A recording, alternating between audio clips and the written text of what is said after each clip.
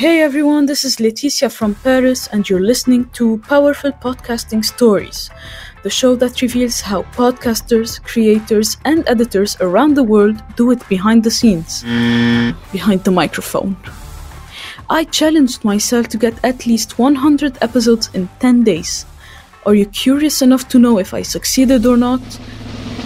Well, you'll have to keep listening.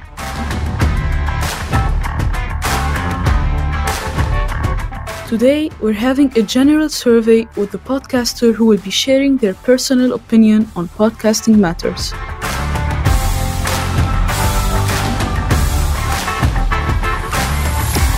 Hi everyone, my name is Jordan Lamb. I'm a college student.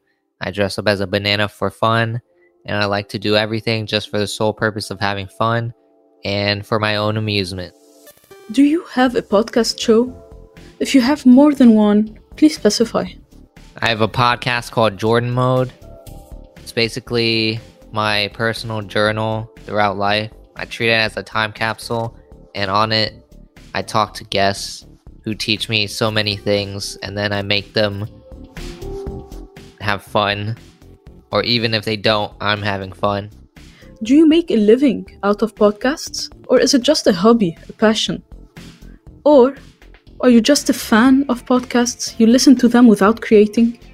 I don't currently make money out of podcasts, but eventually I want to have a studio. And currently I treat it as my passion because I really love podcasting. And I am also an avid fan of podcasts. I do listen to some in my spare time. What formats do you like best? Tell us your favorites, if you can't choose only one. And why do you like those? I enjoy interview podcasts. I like learning from people, especially people who are successful and at the top of their craft. There's always something to learn from everyone. But I also like fiction podcasts because it's like an audiobook that you can listen to. What length do you think is the best for a podcast? What's your ideal length and why? I think around an hour, at least an hour is good. But if it goes on for a lot more than an hour, that's also not bad. But I personally would not listen to a 2-hour podcast. I like 1-hour podcasts because it's just one and done, easy, not too much of your time. Where do you mainly get your guests from? Like, what's your process of getting guests to your show? Mainly, I go on matchmaker.com or podcastguest.com and reach out to them that way. Or I go on Instagram or anyone's website and then I reach out to them that way as well. The process of getting guests is just a lot of messaging. I just send them a link to my schedule. Then they schedule a time and then it all works out from there. Would you try a 100 episodes in 10 days challenge? If yes or no, why? Yeah, I'll definitely try it. I think it's interesting. Definitely. Because, 100 episodes in 10 days, where each episode is 10 minutes. It's a good way to network with a lot of people with podcasts and just learn a lot from each of them. Successful in varying degrees, And finally, would you consider asynchronous interviews in your future episodes? Or just sticking to live formats? Why?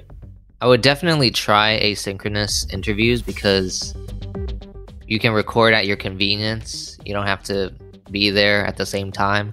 Although that is something that you can't get unless you stick to live formats. The human connection. It's just not the same. But yeah, I would try it once and then see where it goes from there. Thank you so much for taking the time to answer to all of these questions. Thank you for having me on. It's been a pleasure.